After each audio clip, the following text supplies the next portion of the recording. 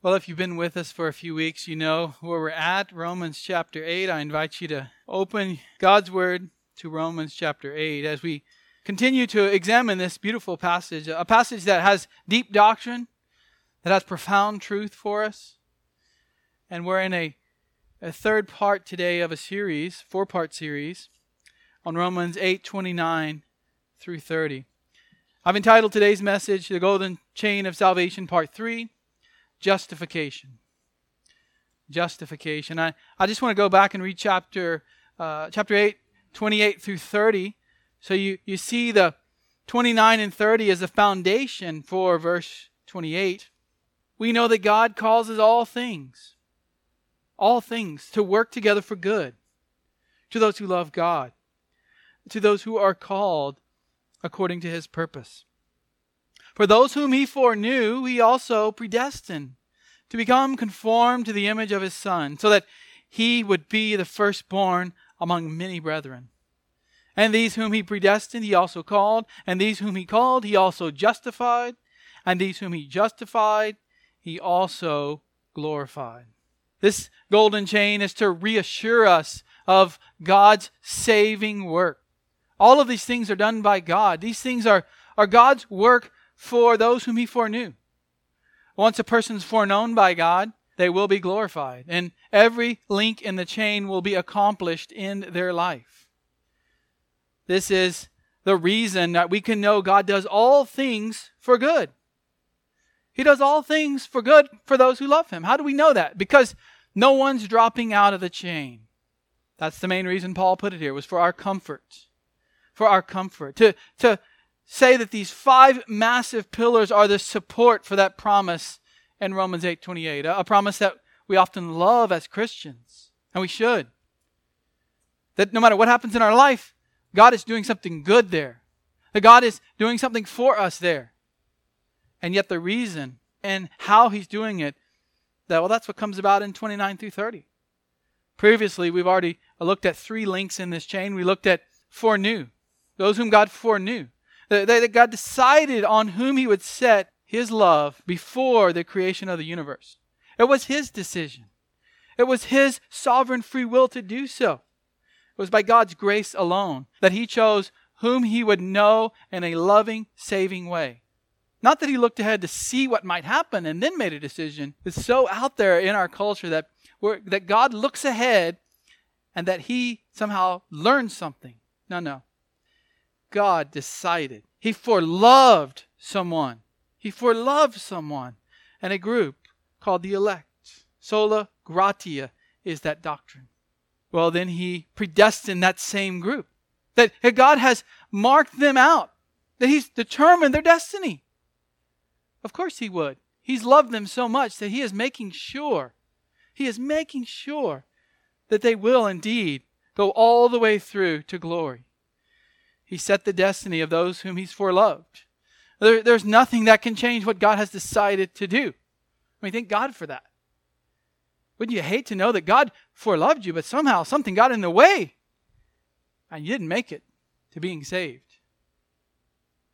And also last week we looked at called, that divine summons of God the Father, and the regenerating work of God by the Holy Spirit upon a person's heart, where man's mind is enlightened, that he can now understand the gospel, that he can now believe, and that he can now trust and have saving faith in the Lord Jesus Christ. So that's foreknew, predestined, and called. Today we look at this fourth pillar in the golden chain, justified. Those whom He called, He also justified. The same group that He foreknew, the same group that He had a loving relationship with and determined that He would do so, that same group is going to be justified. No one gets added down the chain. No one gets subtracted down the chain. This is a major doctrine in the Christian faith, justification. It's what the Reformation was really about. The Reformation was about many things, worship, how we can read our Bibles and study the Bible and interpret the Bible. But the main doctrine that started it all was justification. And it's always been an issue in Christianity. It's always been an issue in any religion. How can a man be right before their Creator? That's the question. That's the question Job asked. How can a man be right before God? It's a real issue. Jesus said that there's none righteous, but everyone has to be perfect like their Father in heaven is perfect. Paul said not even one person is righteous, for all have sinned and fall short of the glory of God. How can anyone be saved? How can anyone be saved if we have to be perfect to be saved? That's the question of justification. How can a man be justified? How can a man be declared right before God? It's the biggest question that the world has ever faced. So we seek that answer in this word, in this doctrine, justification. And Paul's already taught on it in Romans. We'll look at it. But he's put it in this chain because people know as a Christian we've been justified. But they're worried. They think that something might separate them from eternal glory with God. So he goes back all the way into eternity past and says, you've been foreknown. You have been predestined.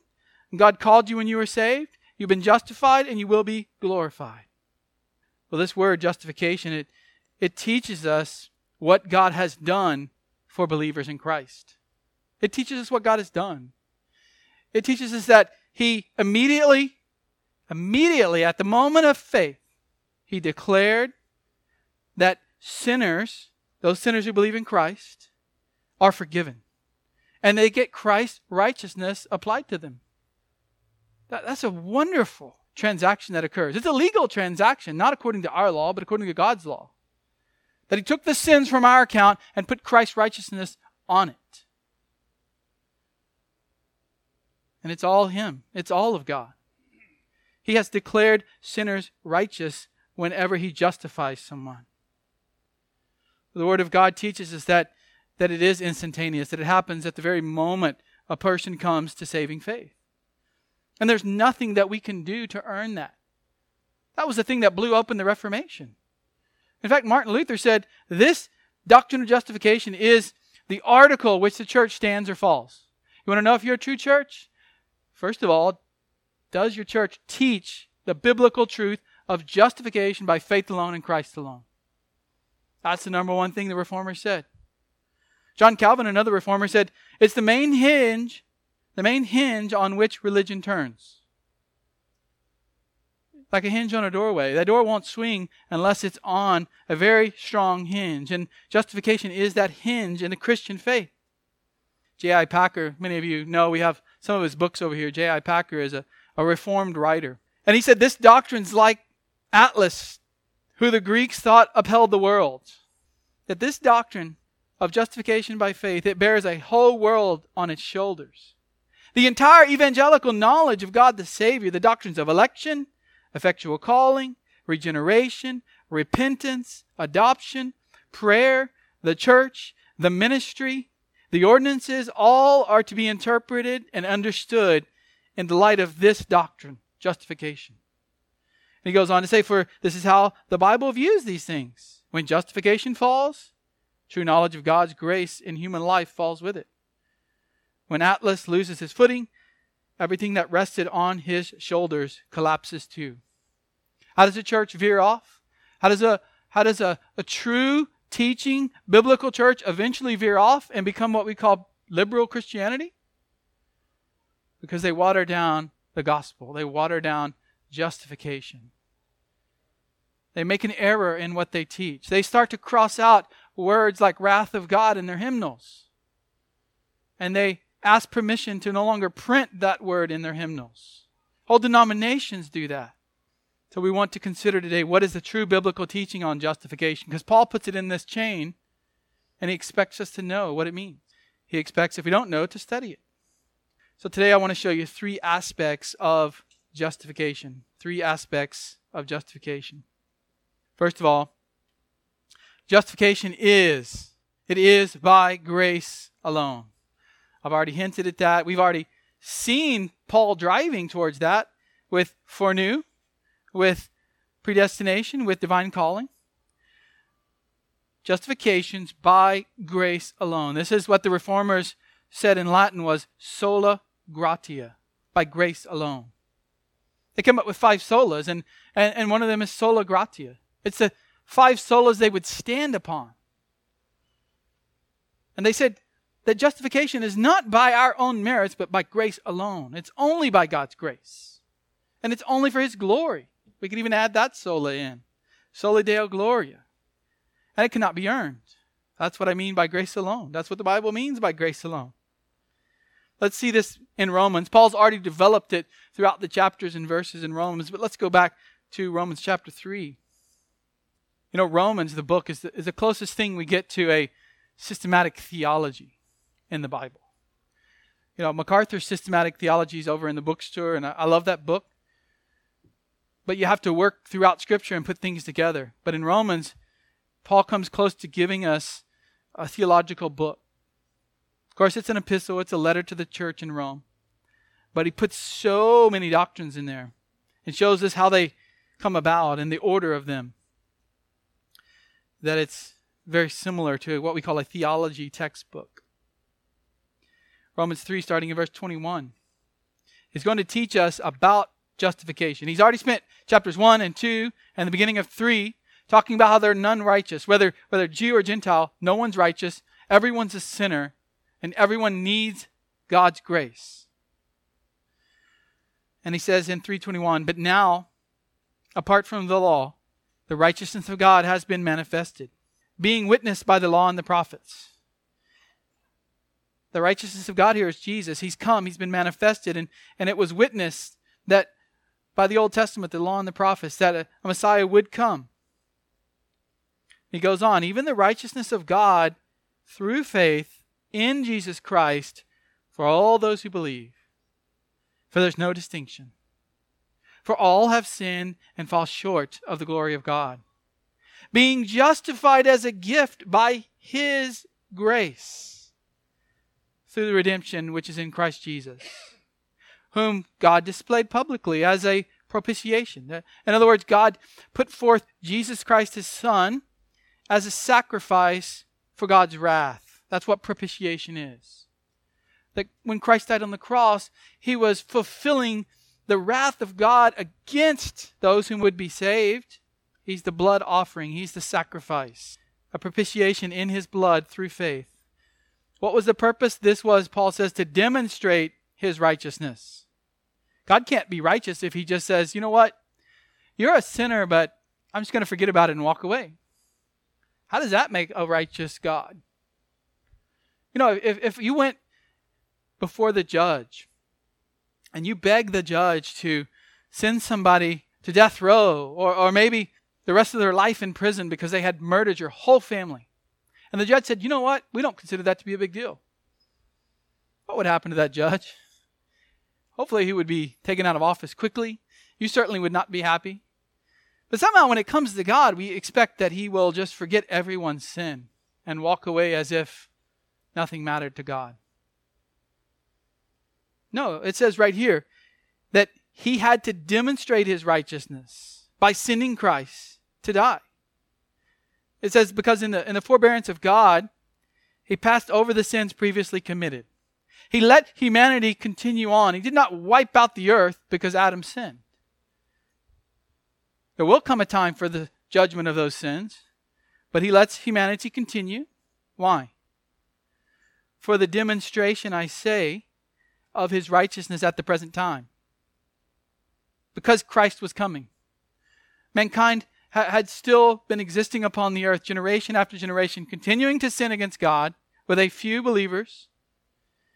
Why? So that Christ would come, because that was all in the plan of God, so that Christ would come and die on the cross, be raised again, and bring about salvation. But you see this last verse there in 26?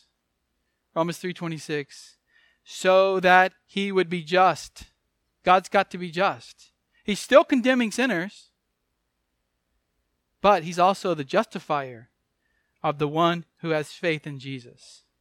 He's just because He will judge people according to their sins, but He's also the justifier who forgives people who are in Christ because of Christ's work. God is both a righteous judge and the one who justifies sinners. He's both. He can choose to judge people for their sins, or He can choose to give them grace and save them Because He's sovereign. Because He's God. Because He created mankind. Paul goes on here in verse 27, where then is boasting? It's excluded. By what kind of law? Of works? No, but a law of faith. For we maintain that a man is justified by faith apart from the works of the law. Skip now to Romans 4:5. So just working up through Romans here to our passage, Romans 4:5. But to the one who does not work, but believes in Him who justifies the ungodly. Him who justifies the ungodly. That's God the Father. He's justifying sinners. How does that happen? Through faith. It's credited as righteousness. But God's the one doing it. Now go up to Romans 8 again.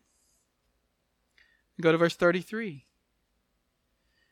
You know, people say that it's not just God doing the justifying. They say that man also does a work here to justify. But Paul makes it so clear in Romans 8:33. Romans 8:33. Who will bring a charge against God's elect? God's the one who justifies. It's very clear. It's very simple. God's the one who justifies. Who's the one who condemns? No one can condemn if God's already justified them. It doesn't matter, Paul says, if Satan tries to condemn you if you've been justified. It doesn't matter if a king tries to condemn you if you've been justified. It doesn't matter if other people condemn you. God's already justified you. Christ Jesus is He who died, yes, rather who was raised, who is at the right hand of God, who also intercedes for us. So the Father justified you and Christ is there interceding for you. Don't worry about anything else. No one's going to take your salvation away. In this act of justification, God is considering our sins forgiven, and then He's putting Christ's righteousness on us. That only applies to believers. But it is a great exchange. It's a great transaction that happens. In other religions, all other religions, especially what's known as Roman Catholic religion, they hold a different view of salvation. It's called synergism, where man cooperates with God for His grace. That yes, God is graceful, but man's got to add something to it. It's a teamwork. It's a partnership. We're going into partnership with God in their view, and we could even say other religions.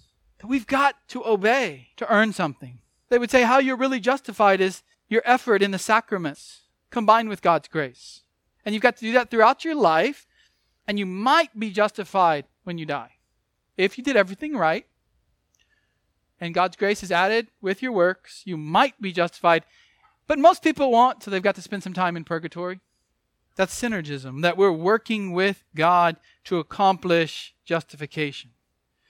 And in doing that, they've denied that man is totally sinful and depraved, that man is completely sinful in his mind, and that we're dead in our trespasses, like the Bible says. And rather, they think we're just sick. We're just sick, and that we can do some good works and have God come along and add to it. But it's by grace alone. It's by grace alone. Do you know that most Americans, though, think that we take the initial step in salvation?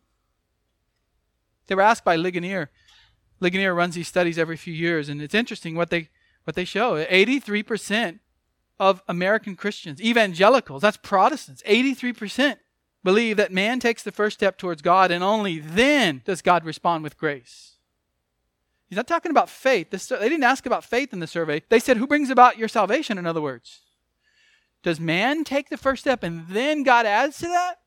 Or is it the other way around? 83% said man takes the first step. Then God responds with grace. That's exactly the statement they ask. Turn over to Titus chapter 3. We do these doctrinal studies here.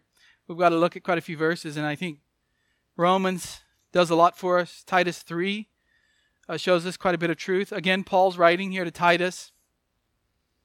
It's near the end of his letters in the Bible, and he's reminding Titus of salvation and what brings it about. Titus 3:3. For we also once were foolish ourselves. All believers today were not born believers.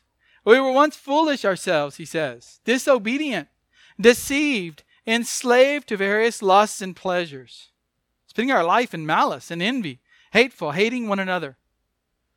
All of us were once following the desires of our flesh. The person today who's not following Christ is following the desires of their flesh.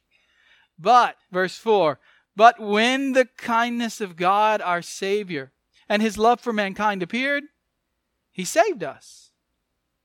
He's not saying He saved all mankind, but Paul's saying He saved us, those who believe in Christ. Not on the basis of deeds which we have done in righteousness. It has nothing to do with anything we've done, but according to His mercy. It's His mercy. By the washing of regeneration, by renewing, by the Holy Spirit, whom He poured out upon us richly through Christ Jesus our Savior. And then verse 7. So that being justified by His grace, we would be made heirs according to the hope of eternal life.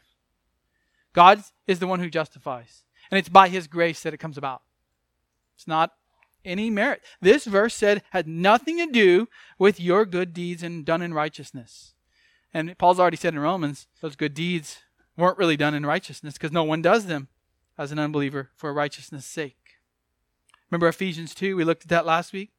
After telling us that we're dead in our sins and our trespasses, Paul says, but God, being rich in mercy, because of His great love with which He loved us, even when we were dead in our transgressions, He made us alive together with Christ. By grace you have been saved. By grace you have been saved. I mean, that's where we're starting our discussion here of justification. Because it's got to be by God's grace. The Bible says clearly. Ephesians 2, 8, 9. For by grace you've been saved through faith, and that not of yourselves. It is the gift of God. Certainly grace can't be of ourselves. Salvation, Paul says, is not of yourselves. This whole line here. For by grace you have been saved through faith. And that, the whole thing, is not of yourselves. Even your faith is not of yourselves. It's God's grace. One more verse, 1 Corinthians 1:30. You are not saved by your own wisdom, Paul says, but by His doing you are in Christ Jesus. His doing. A person cannot put themselves into Christ. Just like we discussed last week with calling. You cannot remove the devil's scales from your eyes. God's got to do it.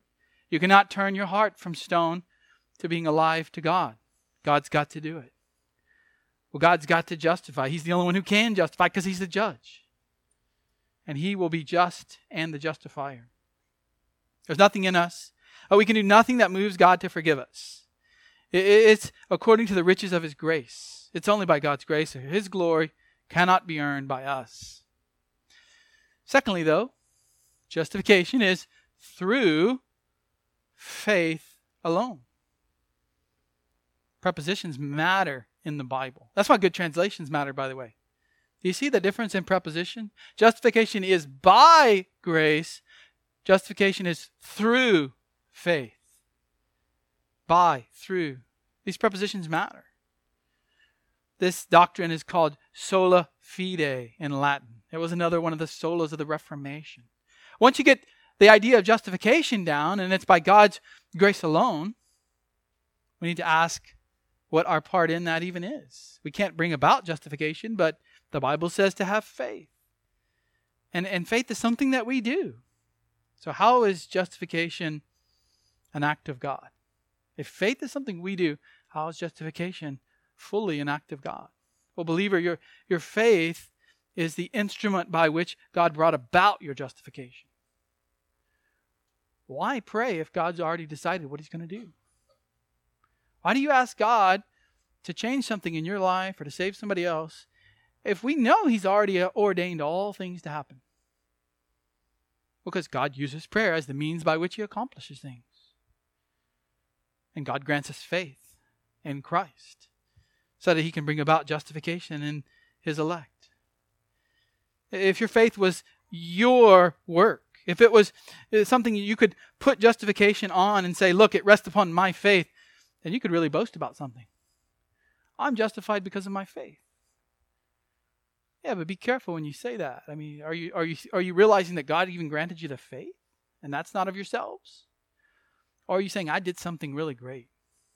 You know, my cousin, he's bound for hell and doesn't want to believe in Christ. But me, man, I was a great guy. I believed. I was a smart guy. I was wise according to the world. I figured this thing out, and I had faith. Not what the Bible teaches.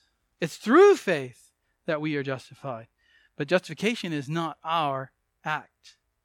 It's all of God so that no man can boast. Yet, we must not think that faith plays no part. We must not think because God has elected and predestined that we are to just sit back and wait as an unbeliever. You shouldn't be hearing right now that you're just going to sit back and see what God does. No, the Bible calls people to have faith. These things go together. God's working these things together. This is not two separate contradicting theories here. These are two things Jesus puts together. The two things the apostles put together. The Old Testament puts together. It is through faith that a person is justified. And in English, we don't see all this. Sometimes we just see the word by. It's justification by faith. But the idea there in the original language is it's through faith. Let's go back to Romans 4. Romans chapter 4. And I want to show you how Paul's already built this up before Romans 8. He's already taught them what God is doing through their faith. And again, he doesn't say, you had faith and God's going to reward you with justification.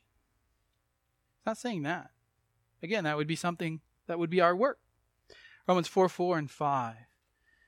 Chapter 4, verses 4 and 5. I want to show you these things in the Bible so you don't just take my word for it, but you learn how to look unto Scripture and find it yourself. Romans 4, starting in verse 4. Now to the one who works, his wage is not credited as a favor, but as what is due. So if you work and try to earn things, and try to earn God's favor, then you get paid for that. But it's not a favor. If a person comes to your house and works for you, you're not doing them a favor when you give them money. You owe them money for their work, right? You owe them money for their work. But to the one who does not work, but believes in him who justifies the ungodly, his faith is credited as righteousness. It's credited as righteousness. It's through faith that this comes about, in other words. And it's not because you've worked to do something mighty. Even your act of faith is not your own work, because works are dismissed here. You see, but if faith is a gift of God, then it's separate from works. It's separate from works. Justification is through faith alone. Romans 5, verses 1 and 2. Therefore, having been justified by faith, we have peace with God through our Lord Jesus Christ, through whom also we have obtained our introduction by faith into this grace in which we stand. We exult in hope of the glory of God. So it's through faith this comes about. It's the channel of faith that this all comes about. Go forward to Romans 11:6. But if it is by grace, it's no longer on the basis of works. Otherwise, grace is no longer grace. So combining this idea of by grace alone through faith alone. Even faith you cannot claim as a work because it's no longer grace if that's the case. And I'll just give you one more from Galatians 2. Galatians 2:16. Nevertheless, knowing that a man is not justified by works of the law, but through faith. See, there our translations capture it, the process. It's through faith in Christ Jesus. Tells you where we're going next. But it's through faith in Christ Jesus, even when we have believed in Christ Jesus, so that we may be justified by faith in Christ and not by the works of the law. It's by the works of the law, and no flesh will be justified. So it's through faith. What is faith? What is faith? Faith is something that you are doing. It's granted to you by God, but it's something that you are doing. It's complete trust in God's Son. Complete trust in God's Son that He will fully carry us through. That He will give us eternal life and save us from the wrath of God to come. Think about the thief on the cross. Remember when I recently preached on that from Luke? The thief on the cross is right beside Jesus. He's dying. He has no opportunity to do any works. And he says, Jesus, remember me when you come in your kingdom. Now there's so much packed into that phrase. Jesus, remember me when you come into your kingdom. But one thing we know is this is an expression of faith. The other thief didn't have that. The other thief on the cross didn't have that. And what did Jesus say to this man? Truly I say to you, today you shall be with me in paradise. Today. You don't need to get down from the cross and work these things out and figure out how to be saved. You don't need to obey the law. You don't need to do good deeds the rest of your life and wait to see if you're going to be saved. Today, you're going to die. You'll be with me in paradise. Clear theology. clear truth. Justification is only brought by faith alone in Christ. It's by faith alone in Christ. It's not through our good works. The Bible says those are bloody, filthy rags. I've repeated that many times, but it's not through good works. But so many religions believe that it is. And Isaiah says that's a bloody, filthy, menstrual rag to be thrown away. That's what your good works are before God if you're trying to get into heaven based on your good work. It's not by taking of the sacraments. Most of the Roman Catholic sacraments aren't even in the Bible to begin with. And the couple that are close to what we do with the Lord's Supper and baptism aren't done for the right reasons. They're done to earn God's grace and to earn salvation. It's not taking the sacraments. It's not your family ties. You're not going to stand before God and He's going to say, were your parents Christians? Come on in. Was your spouse a Christian who made you come to church with them? Come on in. No, it's not by that. Not through that at all. It's not based on anything you've done in the past. Not your baptism even. Maybe you've been dunked in the water, brought back out. But you're not following Christ. You don't believe He's truly going to save you from your sin. You don't believe that He was fully God maybe. That baptism was nothing. It wasn't even baptism really. It was just dunking in the water. Walking an aisle doesn't save you. Other experiences that you had as a teenager in college doesn't save you. What is Paul saying? It's by God's grace. It's through faith. You must have faith. You must have faith.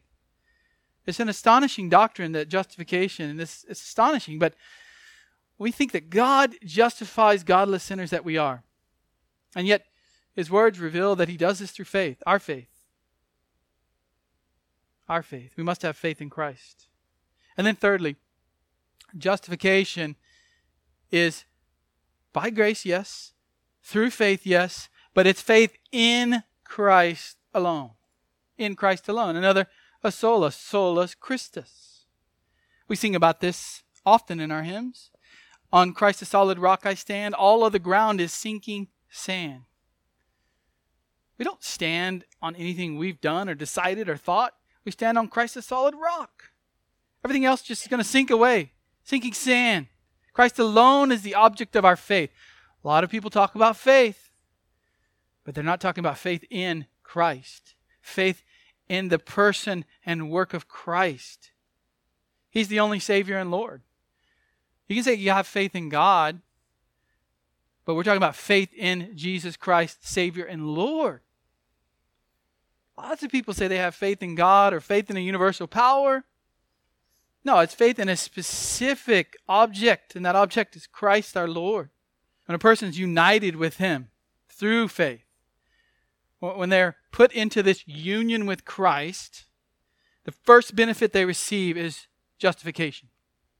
There are many benefits to being united with Christ through faith, but one of the things is justification. Really, the first big one is justification. See, when God brings you by His grace through your faith and puts you into Christ, it's at that moment. And it all happens instantaneously in our time. But it's at that moment that you're justified.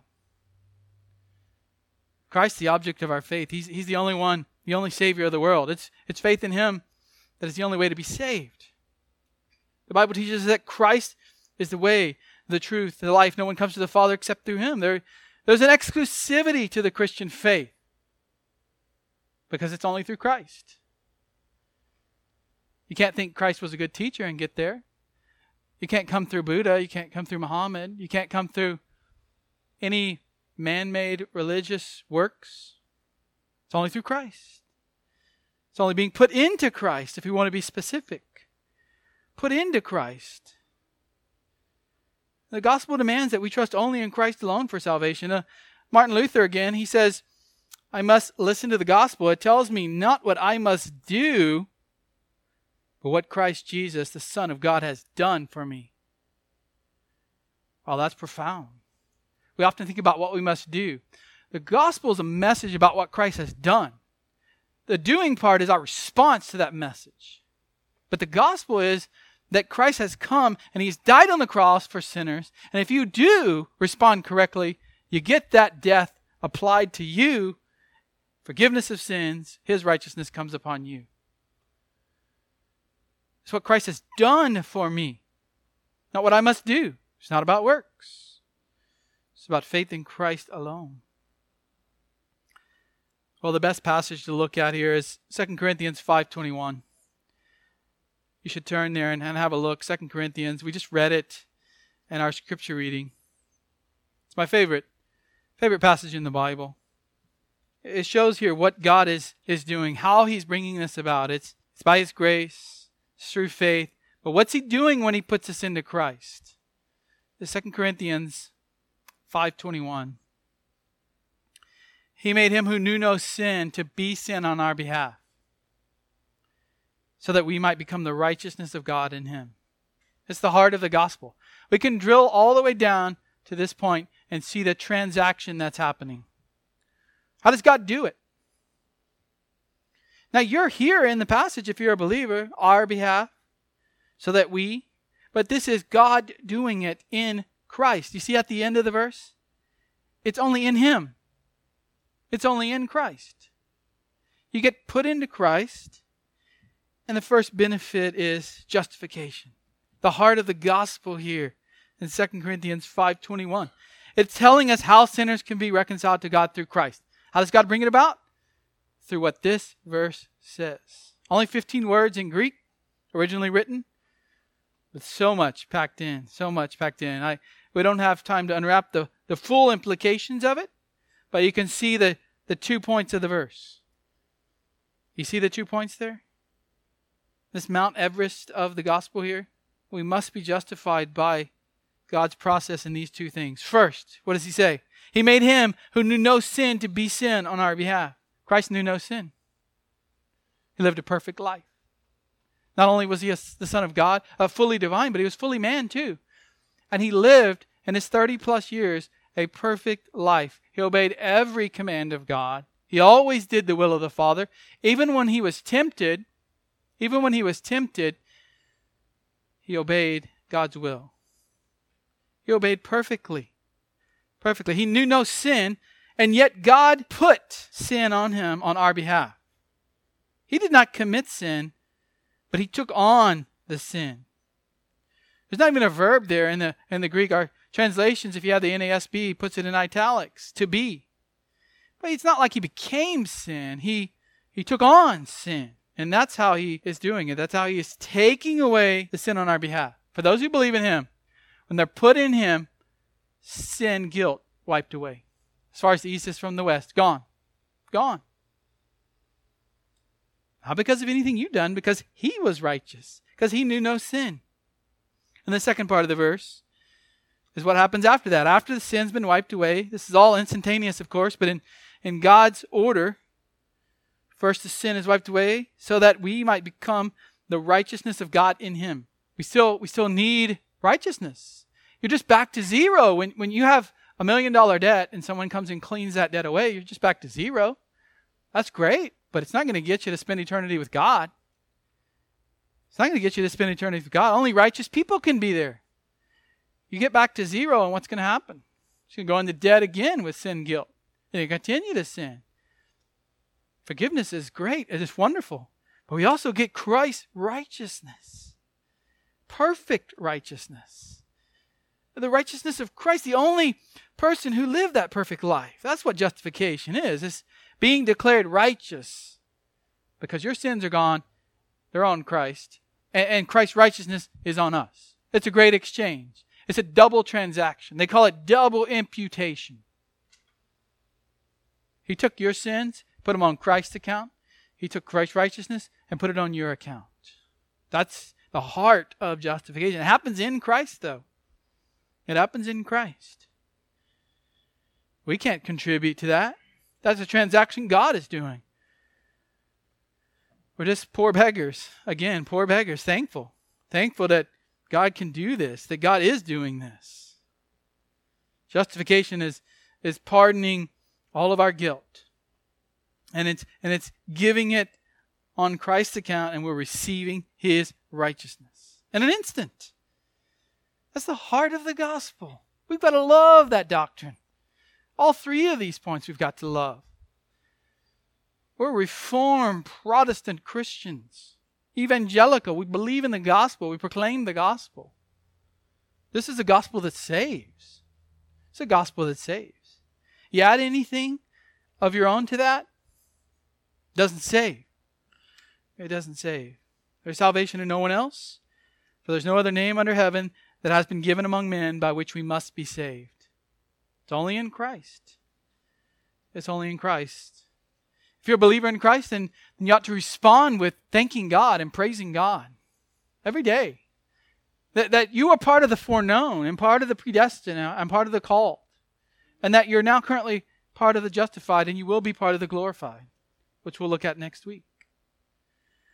But friends, if you're here today and you're still resisting the Lord, why? Look at the beauty of this truth. Why? Why resist God? It makes no sense. Some people say, well, I've never sinned. I've never sinned. Of course, that's a sin in and of itself to say it, but have you always glorified God in everything you've done? The Bible says you must glorify God in all things, in all thoughts. That's perfection. In all attitudes, in all deeds. Friend, have you glorified God in everything that He tells you to do here in Scripture? Then you've sinned. We've all sinned. Believers continue to sin.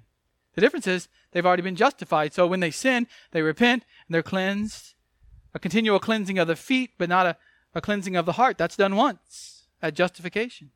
Unbelievers, you often think that you can do something to earn God's favor. You often think you can do something to earn God's favor. But it's not possible. I mean, we've all broken God's law. That's why He gets at it in Romans 3. There's none righteous. There's none righteous. To be righteous in God's sight, you got to come to Christ. You got to recognize your need. You got to beg for mercy.